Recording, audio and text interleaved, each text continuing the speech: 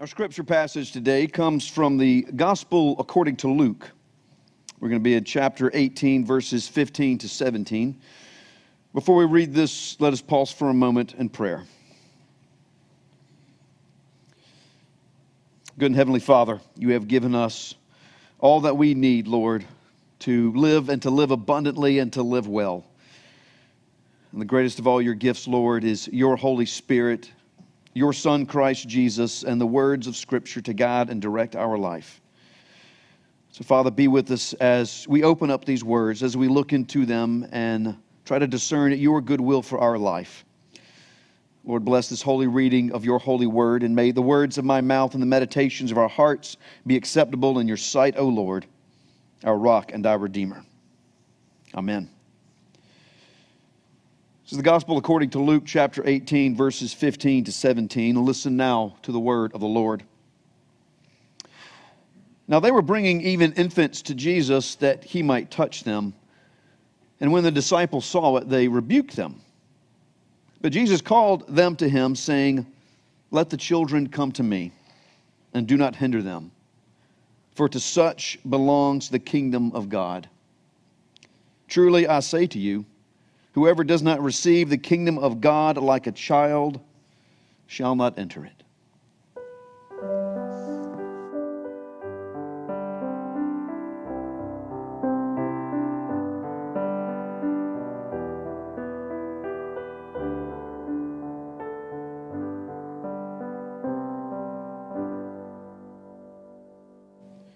This is the word of the Lord.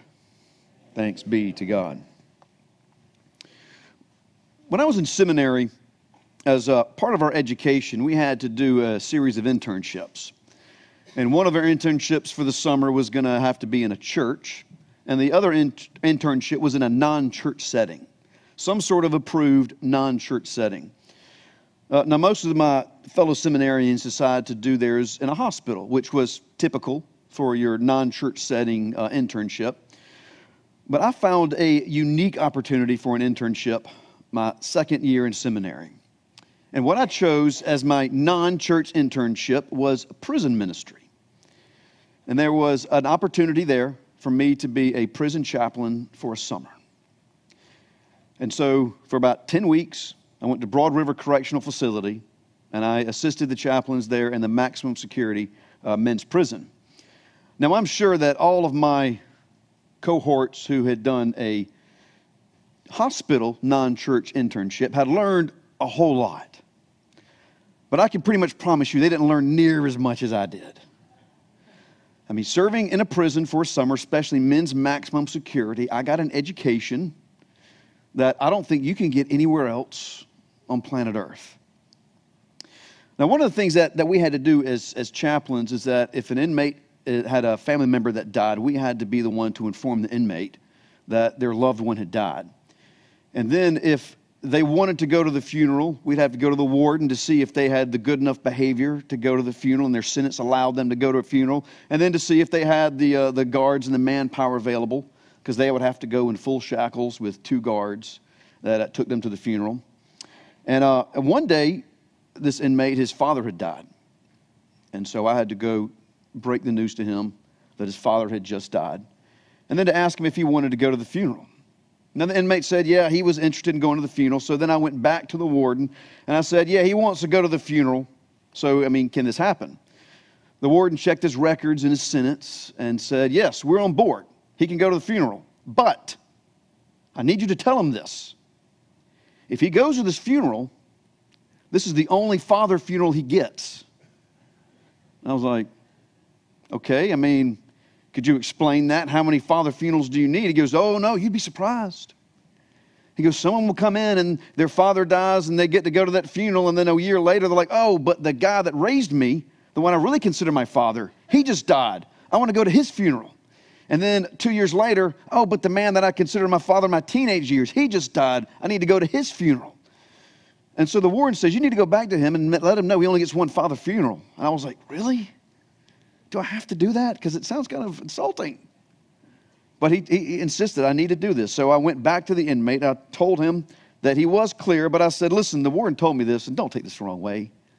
Okay, this is not coming from me, it's from the warden. but he said you could only go to one father funeral. And I explained to him what the warden said, and the man thought about it for a minute. He didn't seem put off at all. He said, I appreciate that. I'm not going to go to this funeral. He said, this is my biological father, but to be honest with you, I don't consider him a father at all. And the man that I do consider my father is in real poor shape, and I would really, really be hurt if I couldn't make it to his funeral. And so to my surprise, he understood exactly what I meant, and he actually accepted that offer to not go to this father funeral. Now, I've been thinking about that exchange with this prisoner for a lot this week, because I've been thinking about being children and being a father. And the thought came to me is that as much as you might not like who your father is, as much as you wish you could change who your father is, you really can't change your father. You're stuck. Your father is who your father is. But at the same time, we're not totally helpless. Because we can actually choose whose children we are. I know it might sound like a fine nuance. You can't choose who your father is, but you can choose whose children you are. See, it's kind of a two-way relationship. Both of those parts, the father and the child, both get to kind of pick who gets to be who to them. You don't have any control over who your father is, but you do have control over whose child you are. Now, I know you might be thinking, Rob, you got a lot of time on your hands. If you're sitting around thinking about this and coming up with these ideas about, oh, you can't pick your father, but you can pick whose child you are, and it doesn't really make a whole lot of sense, and what are you doing with your time? But look, this means something, okay? Because I came to this idea as I was thinking about this passage today and thinking about what it meant to be children of God and what it means to become like a child again in order to enter the kingdom of heaven. See, in this story today, Jesus was gathered with his disciples, and the people were all around him, and they were bringing their children to Jesus, and they were bringing their infants. It says so he could touch them, where he could lay his hands on them and bless these children. And the disciples, for some reason, really took offense at this. And they were like, no, get these kids out of here. Jesus is too important to mess with your kids. Just go. And Jesus saw that, and he rebuked his disciples. And he said, no, that's not what I'm about at all. Actually, I want these kids near me. And he invited the children and said, let the children come to me. And with the children around him, he gave his disciples his object lesson. And he said, such as these are who the kingdom of God belongs to. And in fact, you've got to become like children if you are going to receive the kingdom of God. You've got to become like children if you want to enter into the kingdom of God. And ever since Jesus said this, the church has been wondering, what in the world did he mean? What in the world did Jesus mean that we have to become like children, and only children are the ones that are admitted into the kingdom of God? And they've been thinking about this for the last 2,000 years. And there's been a lot of really good suggestions about what Christ meant when he said this. But there's been nothing really to settle the matter. Right? It was cryptic enough that we could talk about it for the 2,000 years and still not be 100% sure what Jesus meant when he said, you must become like children to enter into the kingdom of God. So this week I've been thinking a lot about this passage, about what it means to be a child, about what it means to be a father. And I thought, you know what I should do? I'm going to go through the Gospels and look at every time Jesus mentions child or children to see if I can figure out what he means by this. Now, he didn't mention kids a lot or children a lot that would kind of illuminate this passage, but I did come across something that got me thinking. It was in John 1, chapter 12. It was the prologue to the Gospel of John. You know, the one we read every Christmas where it says, in the beginning was the Word, and the Word was with God, and the Word was God. But what it says here in John 1:12, he says, all who believe in Christ receive the right to become children of God. It doesn't say that they are children of God. It says they receive the right to become children of God. See, that's what got me thinking about the whole child-father relationship and who chooses who. And I thought maybe what Christ means here is not that we simply become like children, but that we become children specifically of God. We must become not only like children, but children of God to enter into the kingdom of heaven. And that is what there got me thinking about the difference between God as a father and us as God's children. Now, normally when you think of father-child relationship, you just think of who your father is. And your father is the man that you came from, the one that conceived you, or in the biblical version, biblical language, begotten, the guy who begat you. That is your father. It's just who you came from, and it's as simple as that. But it's really not that simple at all. Because even in the ancient world, the father-child relationship was very complicated and very nuanced. Because a father was not just the man who had begotten you. To be your father, the father actually had to accept you as his child. In the Greek world, he had 5 days to do this, to accept the child that was born and call it his child, and therefore legitimize the child and declare that he is the father. In the ancient Roman world, this could happen anytime. Anytime the father decided that he was not your father anymore, he could declare it, and you were cut off, and you were cast out, and you were no longer a part of the family. The father wasn't just about genetics, it wasn't just about conception or being begotten or begat by this one man. It was about the father accepting you and saying, I am your father. Now, on the other hand, children, especially today, can decide they're not a part of your family anymore.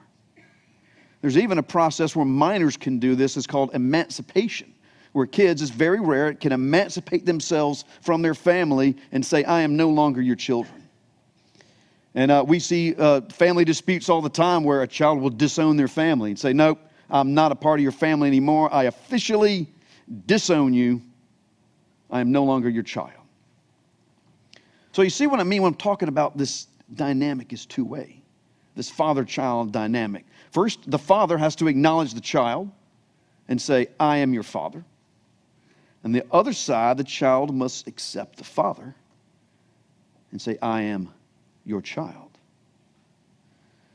Now, we know ourselves as being from God, and we have been claimed by God. He says, I am your father. So that first part, that's taken care of. But does that always mean that we are his children? You know, we have no choice in who our father is. But we do get to choose whose children we are. Now you might ask, how do we choose that? And that's part of what I was wondering this week is how does a person choose who their father is? Or how do they choose whose child they are? Especially like this prisoner who looked at his biological father and decided, I am not your child. Despite this relationship we share, despite the fact that genetically I came from you, I choose not to be your child. I mean, how does that happen? Or then how do we get to the point where we choose whose children we are? I mean, of course, the genetic thing it's a big deal. I mean, it means a lot to us. We look at who we came from and where we came from. But I think we know very well that that doesn't seal the deal. That you can look at the man that you came from that had begotten you and easily look at him and say, that's really not my real father. Or rather, I am not his real child. Because if you think of a person who all they did was conceive you and compare that to, say, a man who came into your life and raised you every day, whose child would you consider yourself to be? The one that had conceived you maybe in just one single night and forgotten about you at that point? Or the man who was with you every morning through the night, who raised you, who nurtured you, who fed you, who taught you? The one who really poured his life into you. That's the one you look at and say, I'm his child. That's the child that I belong to. Because someone who's given you that time and that effort has poured into you something more important than genetics. He's giving you a spiritual impression of himself. And this is why, like, teachers and coaches can be so influential in the life of the child, because they actually they take time to pour themselves into their students and into the players around them. And in doing so, they pass on something more important than physical genetics. They pass on something that, I guess you'd call it spiritual genetics. They give someone their spiritual genes, and that's so much more powerful than the physical ones. For you to acknowledge yourself as a child of someone, you're recognizing something deeper than genetics. You're saying that this man here, who I consider myself to be a child of, he didn't just influence the color of my eyes. This man gave me the color of my character. See, unlike physical genes, we didn't choose those. But we do get to choose whose spiritual genes will guide us and direct us. And that's how we decide whose child we really are. So that's what I mean. You can't decide who your father is, but you can decide whose child you are. And Jesus told us we must become like children to enter the kingdom of God. You must take on God's spiritual genetics. You must allow him to shape you by his character, by his will, and by his love. You must take the impression of your heavenly Father and there become a child of God. But I think the choice, goes a lot deeper than that. That's just kind of what happens, this spiritual impression and this spiritual genetics. But why would a child really decide to imitate one man's spiritual genetics over another? Or rather, why would he decide to imitate one man's spiritual genetics over his biological father? I think the heart of the matter really comes down to trust. If you wade through everything else, through all the psychology, through the life experiences, nature versus nurture, I think when you really get down to it, it's going to come down to the trust. And what I mean by that is you're going to be the child of the one you trust. I think every child, every human being desperately longs for a father that they can trust. I'm not talking about just trust to provide, just trust to get us the stuff we need, but trust not to hurt them. Trust to shelter their spirit as well as their body. Trust to nurture them as they grow through life. Trust that their best interest is being looked after, their true best interest, by someone. I think it's a trust that their deepest self, not just the body, is being looked after. I think a child needs a father that he can trust with his heart. That he can take his deepest needs, his deepest desires, his fears, his anxieties, all of that that's in his heart, and to give them to someone they won't be trampled on. But they'll be accepted and they'll be nourished. And they'll be sheltered. I think back to that guy in prison. And the way he thought about his biological father, and the way he thought about the man he considered his father. And the one that he considered his real father, that was the man that he could trust with his heart. That was the one whose child he considered himself to be, the one he could trust with his heart. And Jesus says, you must become like children to enter the kingdom of God, not just look at God as our Father, as the place where we came from, but look at ourselves as his children, that we can trust him with our heart. And it's not just any trust Jesus is talking about here. It's the trust of a child. Sometimes we call it the faith of a child. And that's not the same as the faith of adult at all. Faith of adult that's full of calculations and doubts and, oh, I don't know if I can prove this or not, or what if this isn't true, or what if I've got this all wrong, it's going to be different than I think it is. No, the faith of a child isn't like that. The faith of a child is pure, it's unquestioned, it's simple, it's real trust. A child never doubts that dad is going to come through, even against all evidence sometimes. And they can be disappointed again and again and again until they finally get it through their heads. But until that happens, they have no doubt that Dad is going to come through and do what dads are supposed to do. I think so much of the worry, so much of the anxiety, so much of the fear in our life comes down to the fact that we're not fully and completely trusting God. We're not being His children. We're not trusting Him with our heart. You know, and maybe you feel like you got good reason. Maybe you've been hurt.